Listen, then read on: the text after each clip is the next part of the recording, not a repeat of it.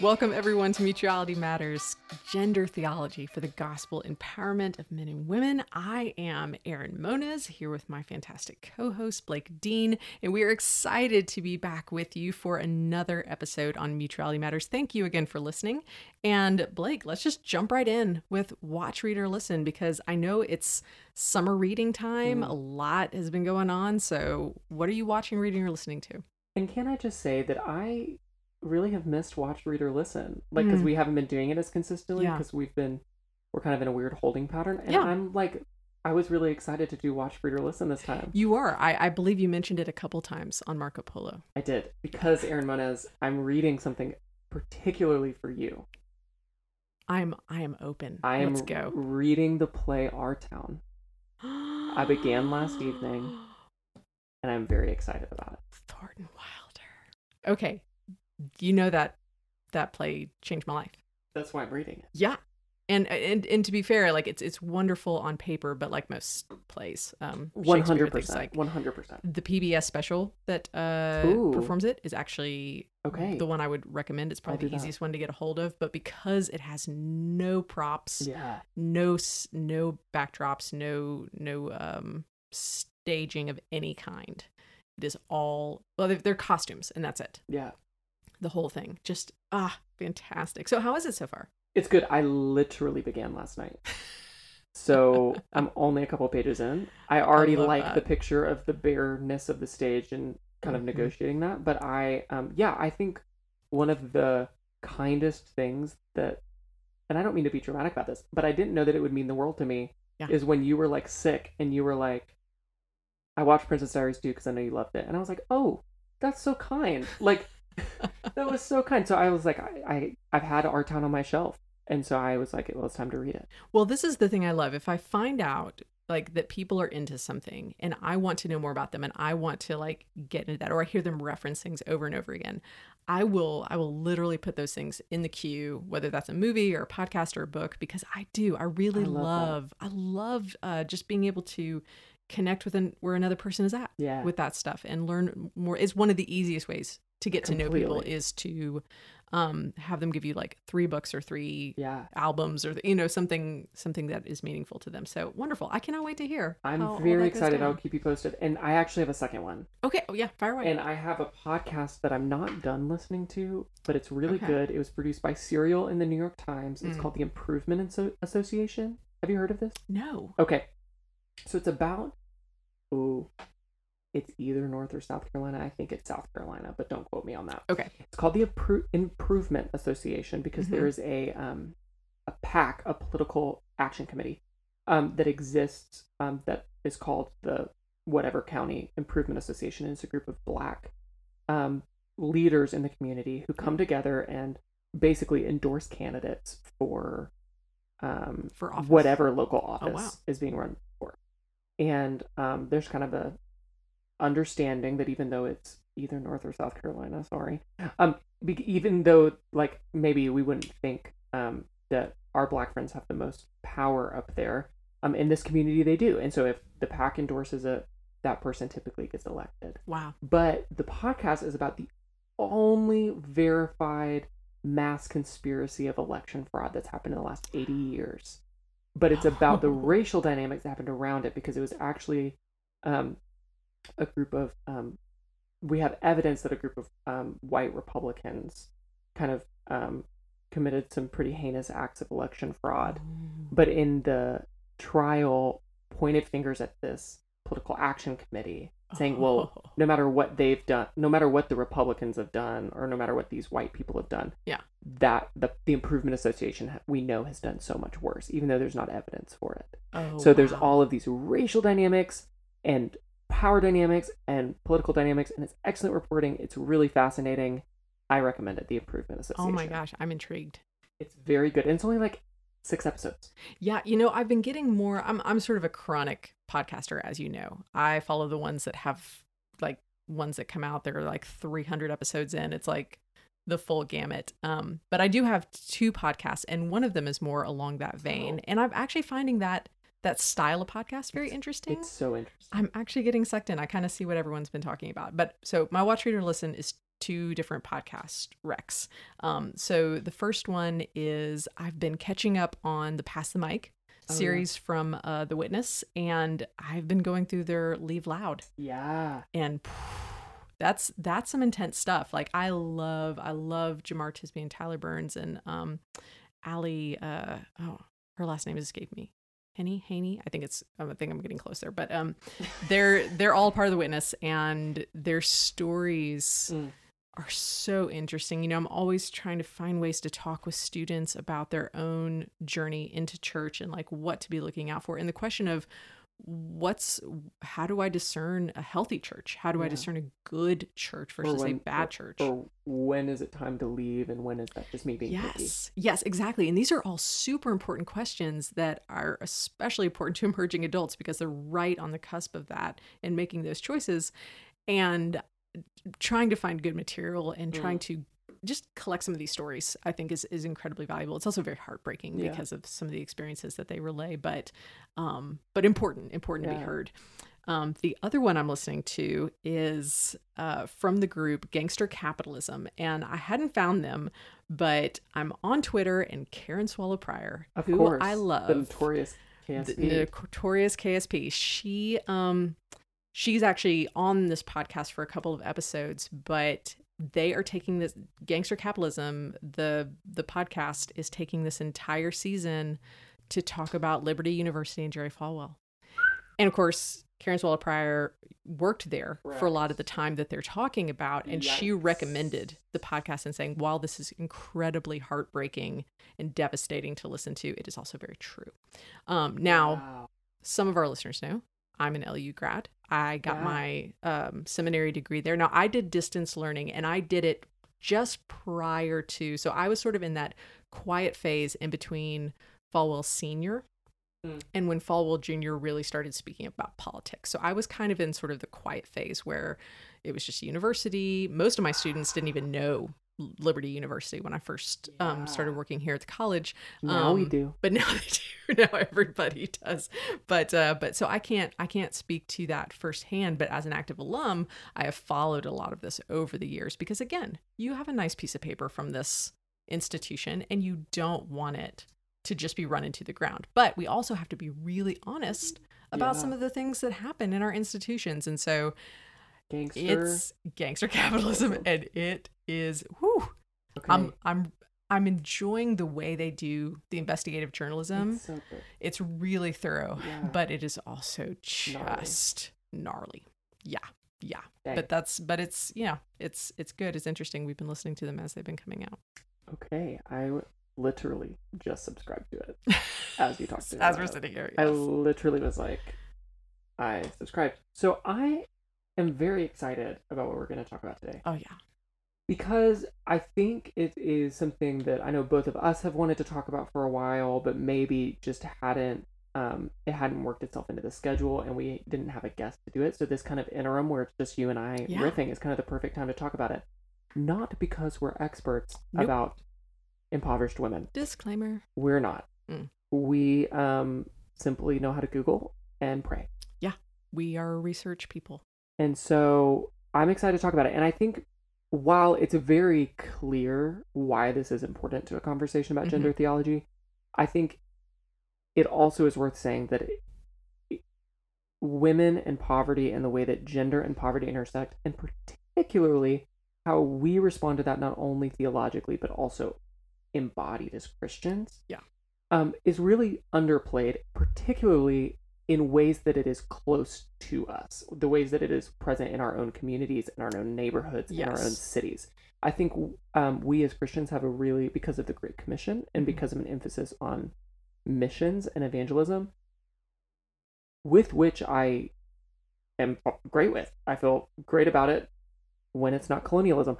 I feel great about it. We do feel great when it's not colonialism. Yeah, exactly. We're gonna get in so much trouble this episode. But it's our podcast. It's gonna be super fun. No, I'll tell you, Victine, just because I know we're diving in here, but it's true that I feel like there's this really intentional commission to Christians that we have to keep reminding ourselves of, keep reminding each other of. I went to a huge beautiful, well-attended church that literally was built in the center of a highly impoverished area in our Yeah. town, and the surrounding neighborhood that literally horseshoed the parking lot. Yeah. I actually had a family member that Yeah. lived in that neighborhood that we almost never saw or interacted with, and I remember going to church as a young person and wondering why our church just seemed to pretend these people didn't exist. Like, Oh, nobody from our church lived in that Don't neighborhood. get me started on the way we construct churches Oh, for affluent. and that was my first, and that, of course, I was young and I was starting to piece things together. But I feel like as a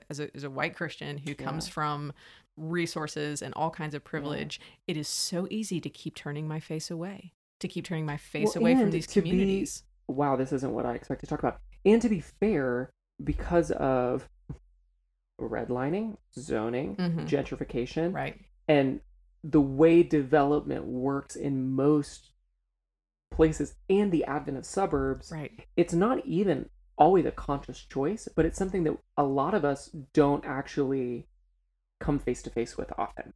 Oh yeah. Because we have to intentionally there's poor parts of the move neighborhood ourselves. and there's more affluent parts of Yeah. the city rather. Yes. And wow. Yeah. Shane thoughts. Claiborne has this So many thoughts. pulls from Eugene Peterson's interpretation of scripture in The Message, where in John it talks about, Christ came and dwelt among us and moved into the neighborhood. I actually really hate that translation, but what I love about the way that some people interpret it is this idea of being with, Totally. that idea of coming and centering down in the midst of the people for whom you could easily dissociate.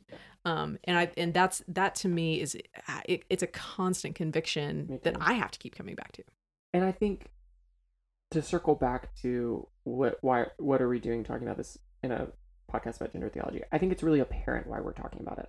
But I also want to add, and perhaps at the risk of being too simplistic, which is much like both our secular feminist sisters and brothers, right, and like other justice movements in the church, there are times and moments where we forget the most vulnerable among us as we seek to right injustice within our own walls. Yeah. We tend to skirt poverty, we tend to romanticize poverty. And I do this, and we do this. Guilty. And we have 2 seasons of a podcast that do this to a certain extent. Yeah. Right? All right. And yeah, so I'm excited to get to explore this today. And I also think it's particularly prescient, not only theologically, but also socioculturally, which embeds itself in our theology, because we're coming out of a pandemic. Yeah. And I was doing some research for today's episode, and I stumbled across the Secretary General of the UN, UN's Women's Commission, or at the Women's Commission rather, said COVID-19 is a crisis with a woman's face. And here's why the Secretary General said that. 70% of the world's healthcare and frontline workers are women. Women occupy most of the jobs in the sectors that were the hardest hit during the pandemic. Yeah. And 24% of women were more likely to lose their job during the pandemic than before. Add on top of this increased domestic and unpaid childcare and responsibilities with children being at home. Add on top of this what the UN's Women's Commission called the shadow epidemic of increased violence against women and domestic violence against women because of stay-at-home orders. Now, we know domestic violence happens to both women and men, but disproportionately to women. Yeah. And so, sitting in kind of our moment and coming out of this pandemic, I think women in poverty and vulnerable women in poverty is something worth exploring, not to be like a statistics machine, but I think it's important to know that our image, both the representation of and I think our understanding of poverty, is often a man panhandling on the side of the road. I think that's where we most of us that live in kind of affluent spaces engage the most with poverty. Absolutely. Maybe especially white affluent people. This is where we will engage the most with poverty. Yeah. And I think it's worth saying that actually statistically, women of nearly all races and ethnicities have higher poverty rates Oh yeah, here's than let men. me throw some stats at you from before COVID. Mm. So women make up the majority of the world's poorest people. They own 1% of the world's land. They earn 10% of the world's income. 875 million of them don't know how to read or write. Every 2 minutes, one dies during pregnancy or childbirth.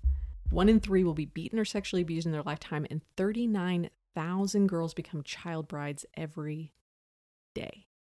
In America, American Indian, Native Alaskans, Black women, and Latinas are 2 times more likely to be poor than white women. Mm. 1 in 4 unmarried mothers live in poverty. At age 5, the poverty rate is higher among women for the rest of their lives. By the time women turn 5, they are more likely to be in poverty than their male counterparts for the rest of their lives. And perhaps most presciently, or most importantly, a fourth to over a half of homeless women reported domestic violence as the immediate cause for their impoverishment. And there it is.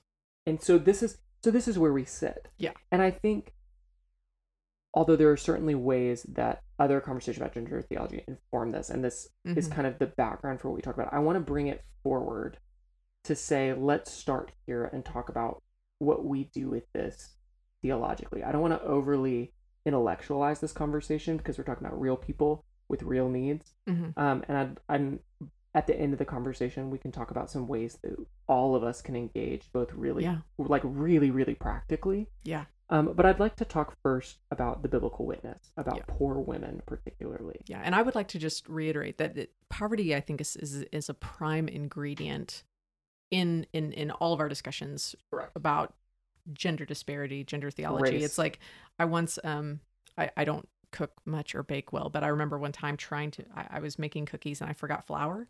That was bad cookies. When you try to make cookies without flour, you don't get anything. But it's like, I feel like there's sometimes these essential ingredients, these like foundational ingredients that like, this is a part of everything. And when I do a curriculum on Christianity and social justice, I always start with poverty, and I do a section on poverty, I do a section on violence, because those undergird so much else that we end up talking about in terms of disparities. And it just a lot of times just links back.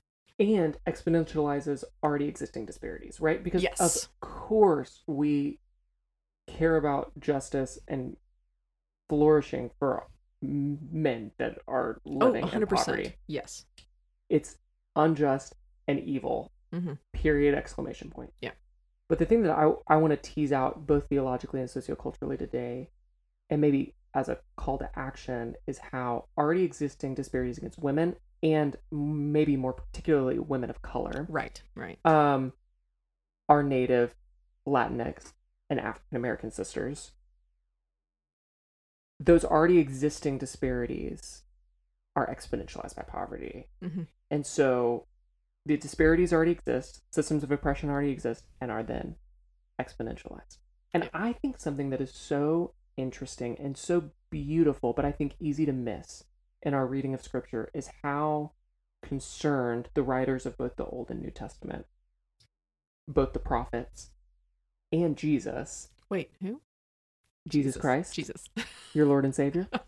Is about poverty. Yeah. But also, for the sake of our conversation, poor women. Yes. I would point to the numerous places in the Old Testament that shows particular concern for the health of a community based on its care for its orphans and its widows.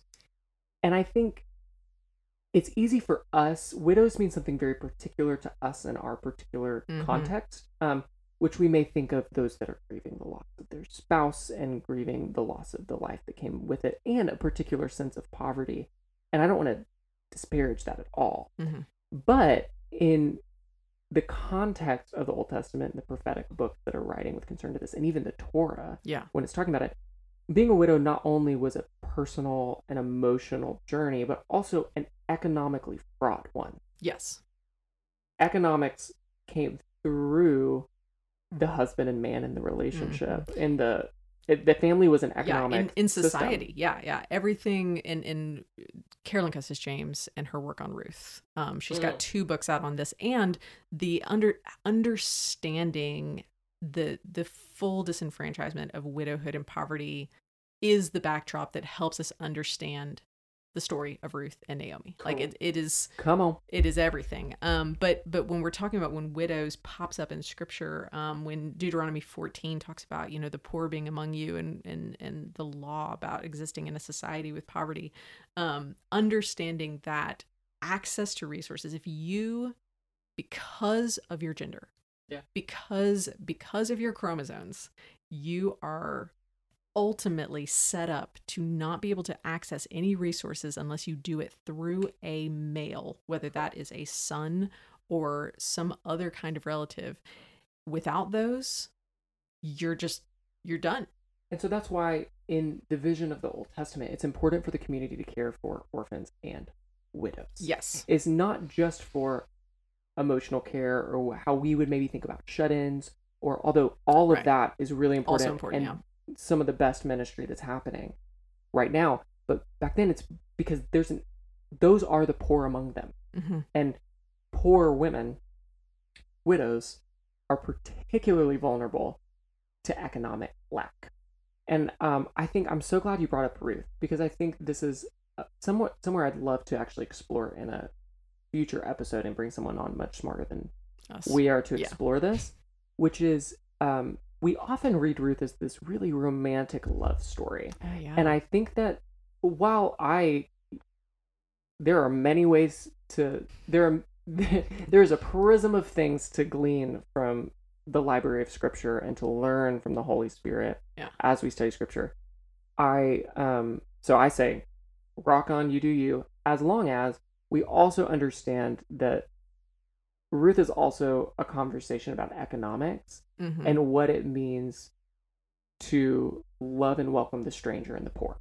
Yeah, it's time we completely release the Ruth and Esther stories from their Disney princess. Don't get me started on Esther. I know, right? We can't go there. But you know, sex trafficking. And then yeah, with Ruth, it's being able to truly understand that is essential to understanding. She's gleaning that from story. the edges of the field of Boaz, Yeah. because she is, No in food. some senses, Zero food.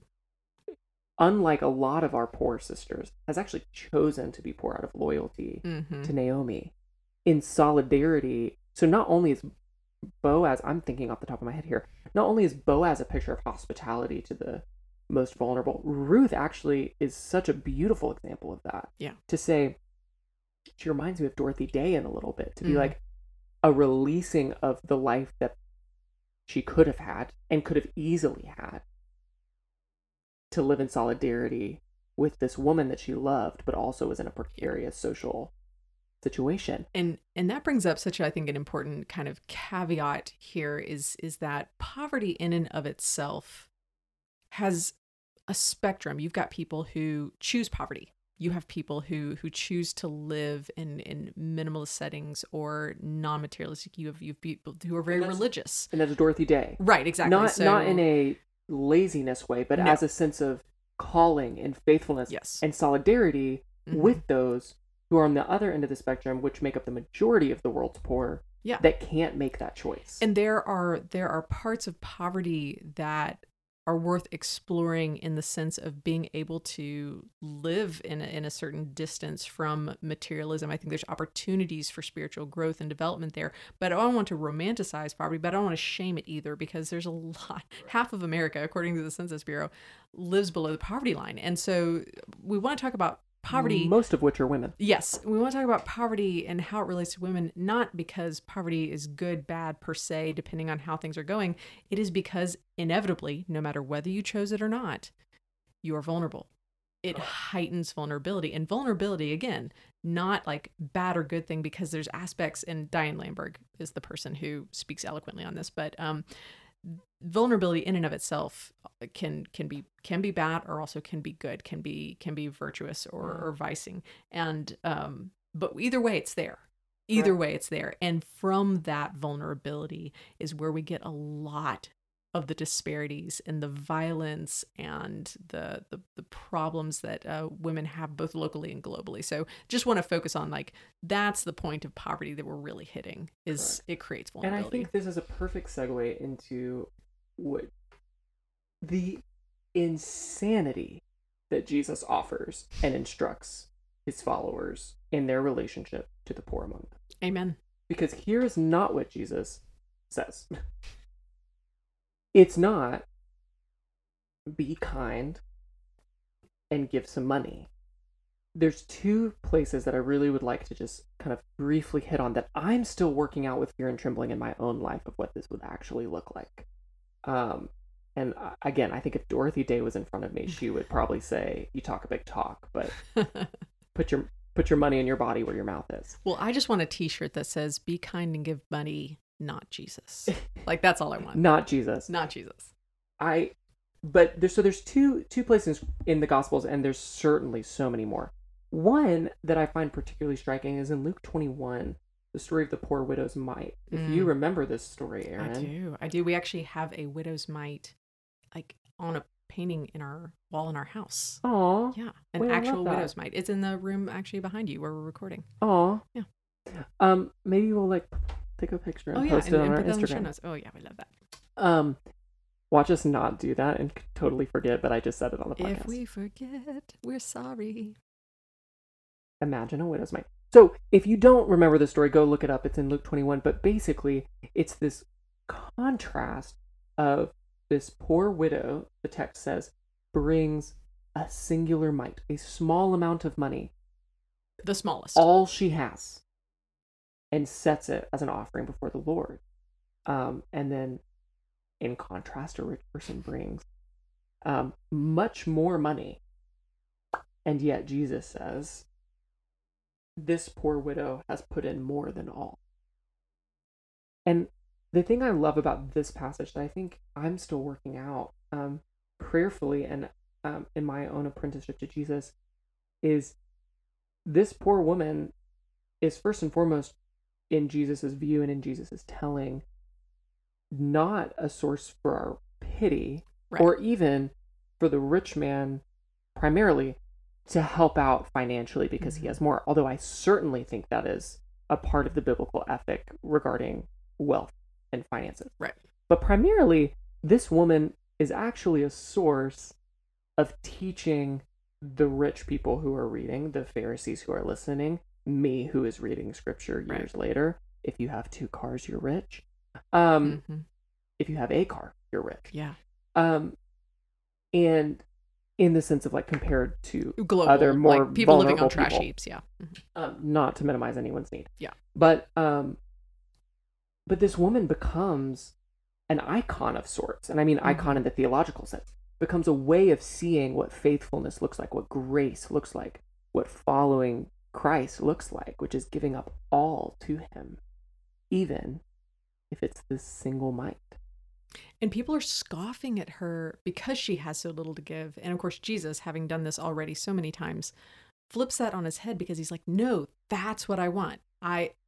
She is giving all. And even though it feels like so much less, it is actually more. And also, it like the meagerest and the smallest and the least are actually the greatest in the kingdom. And I think it's easy. It's easy for us. It's easy for me to over spiritualize this, and so it loses its concreteness. To go, oh well, no matter what I give, if it's my all, then it's the Lord, and that's certainly true, but it's secondary in its truth. The primary image is of a vulnerable poor person teaching the rich what faithfulness looks like. Yes. Now, this does not mean that every poor person is a saint walking among us. Right. But it actually means something more complicated, which is for those of us that have wealth, that have money, that have resources, that have privilege, this conversation maps so well onto racial disparities, onto socioeconomic disparities, over other disparities of power. But for those of us that have resources, wealth, and privilege, we learn from our poor brothers and sisters what it means to be followers of Christ. And more so, in Matthew 25, Christ says, not only do you learn what humility is, there you will find me, which I think is absurd.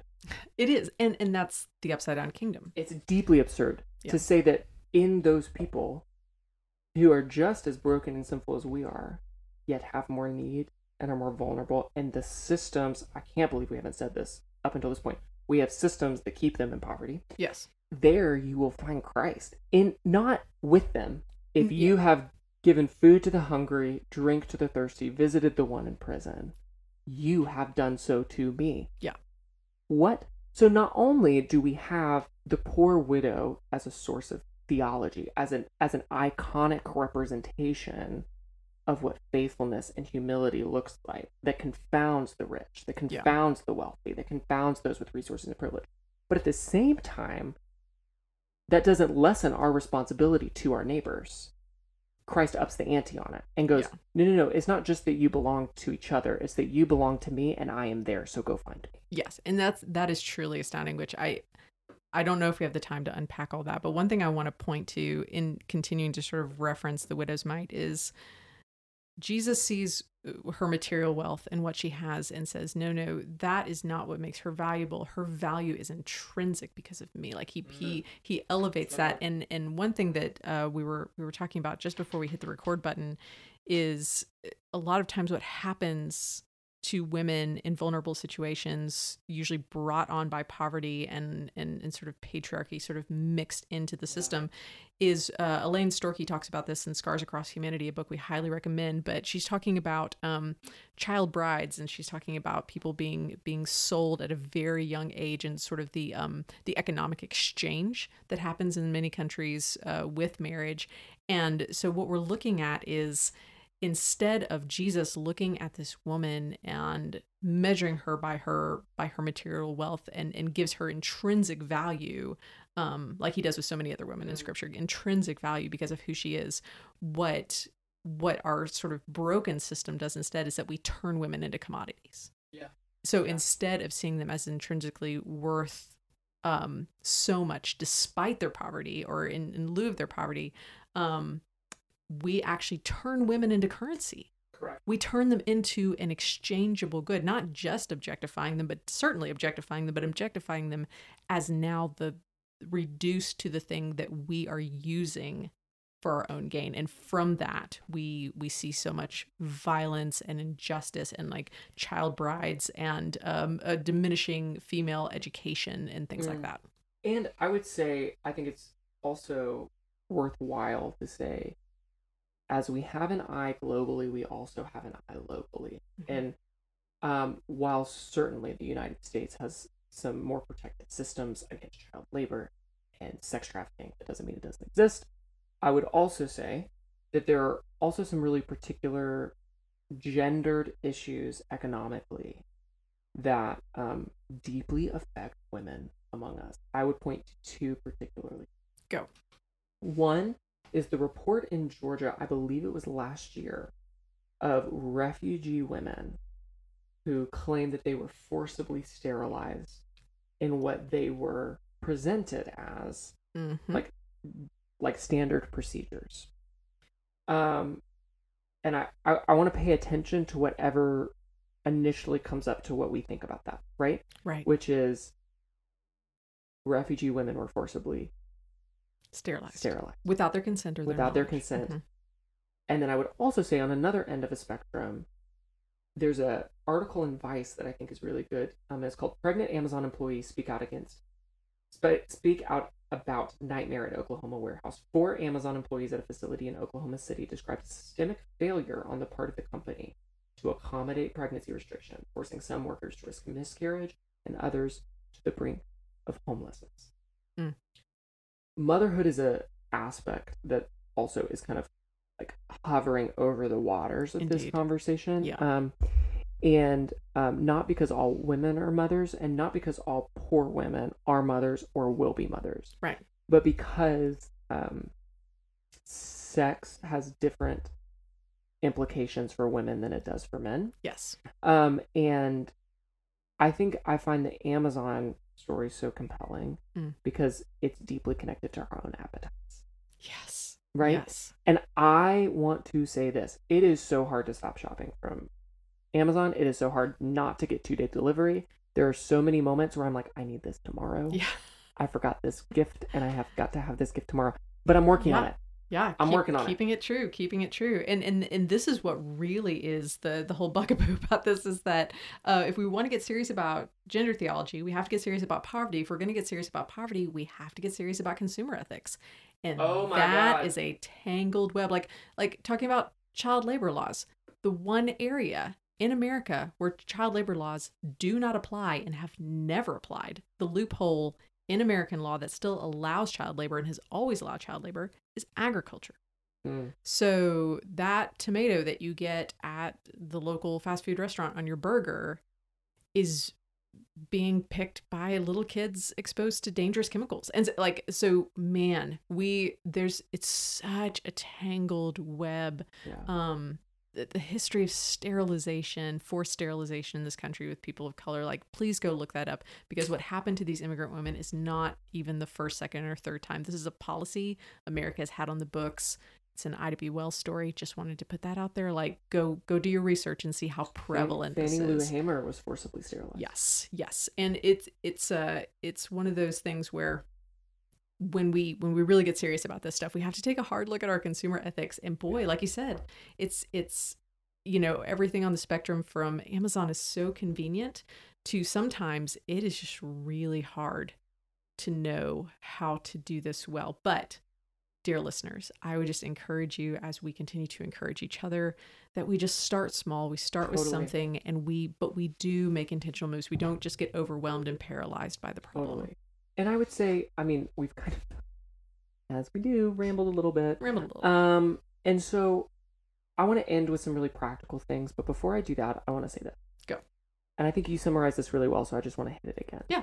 Which is, there are things that we're really passionate about. Women's ordination being one of them. Equality in the home being one of them. Equality in the workplace being another one. Yeah. Understanding power dynamics, particularly in religious spaces, particularly in Christian spaces, because we think Christ is central to this. Amen. Another offshoot that we've really rambled through today is that Christ cares for the vulnerable, not as co-opted by beautiful Instagram posts about Christ's care for the vulnerable, but actually in really radical ways. Yeah.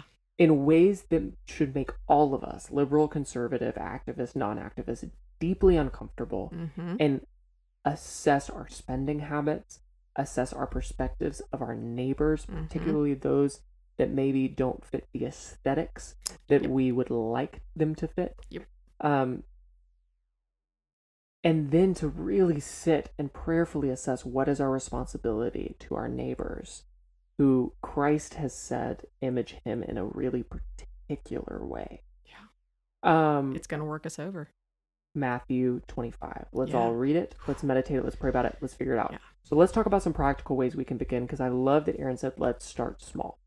Because I think something that I've experienced is I'm going, all right, I'm all in on fair trade. Let's do it ethically sourcing. And then you start to buy everything ethically sourced, everything fair trade, knowing where everything comes from. And you realize I'm exhausted from the amount of research that I had to do. And not every company is very clear and apparent. And when I need a spray bottle from Walmart in 2 hours, I just got to go to Walmart and get a spray bottle. So what I have begun to do personally, because I've been becoming increasingly convinced about the speed at which I'm receiving things. Right. And we didn't even talk about ecofeminism. Okay, that'll be another time. That's a whole other Stay thing. tuned, listeners. Ooh, did some of you just cringe? Did some of you cringe at that word? I can feel them. I kind of still do a little bit, even though I'm convinced about it. But that's okay. We can have dissonance within ourselves. Absolutely. Not only because of the impact on the environment, but also impact on the poorest among us, men and women alike. So what I'm trying to do is work on sections of my spending at a time. So for me, an easy one is books. Books is the majority of what I purchase from Amazon. It is true. And so shifting to one of two platforms. One is ThriftBooks, which you're a patron of. Yes, we love thrift books. The second is bookshop.org, which supports local independent bookstores, but kind of has a similar like digital presence to Amazon, where you can find books that maybe you couldn't find in your independent local bookstore. But by buying it, you're buying it from another bookstore. I love that. elsewhere. I'm gonna have to check that out because I great. try to be very discerning about what books I buy secondhand used, because there are authors that I want to support, particularly the statistics of money that comes back to female authors and authors of color. So I try to be very discerning. Yeah, and so that's a great, and this is it. Just we're trying to take a 360-degree view that isn't inspired by shame, but is inspired by light and truth and love and being called up to something better, so that we can say, give our yes to putting that Christ into the world. And we're not, I say this, we're not putting Christ in the world. Christ is there, but participating with the restorative work that Christ is doing. Better way. There it is. Better way to say that. Better way to say that, indeed. But podcast is a live medium, so there we go.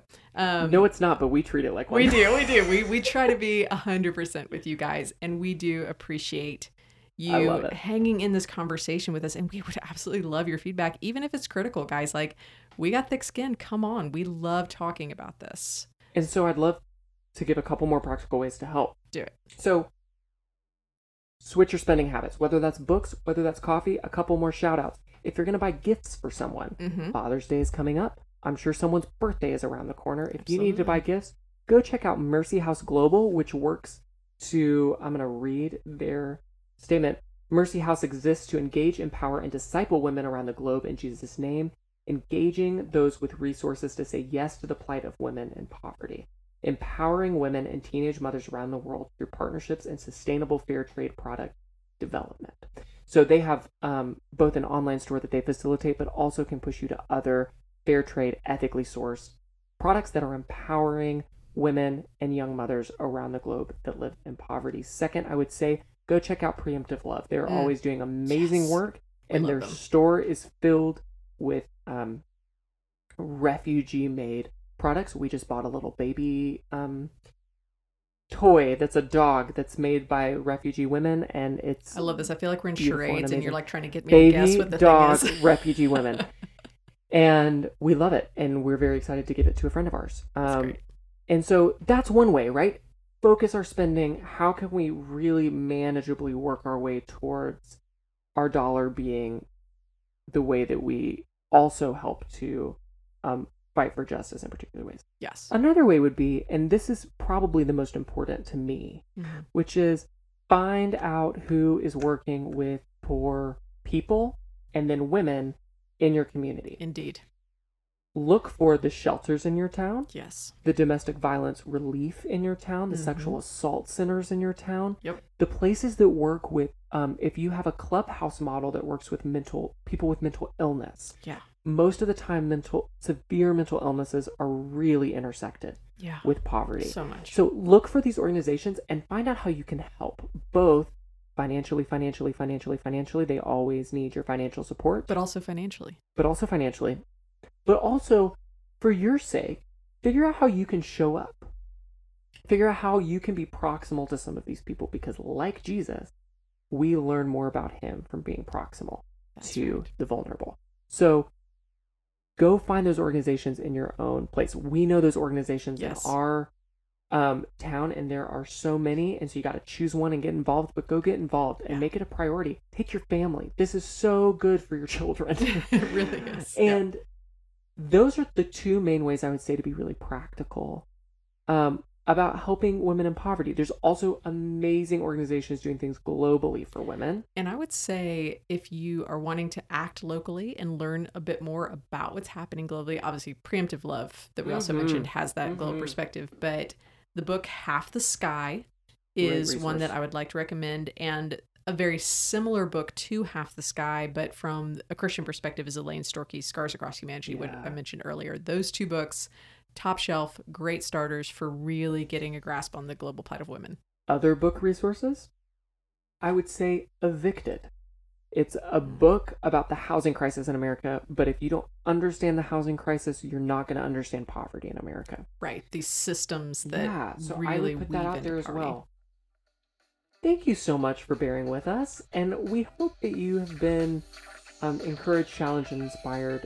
We would love to receive your emails. If you have questions or need help finding organizations around you, we would love to help you do that. And we are committed, Aaron and I, to increasing the way that we not only include the voices of those that are different from us, but also the voices of people that would never, ever be on a podcast. And hopefully in our small, fragile, probably meandering, and in certain ways, foolish ways, hopefully raise the concerns of our poor sisters and brothers around us.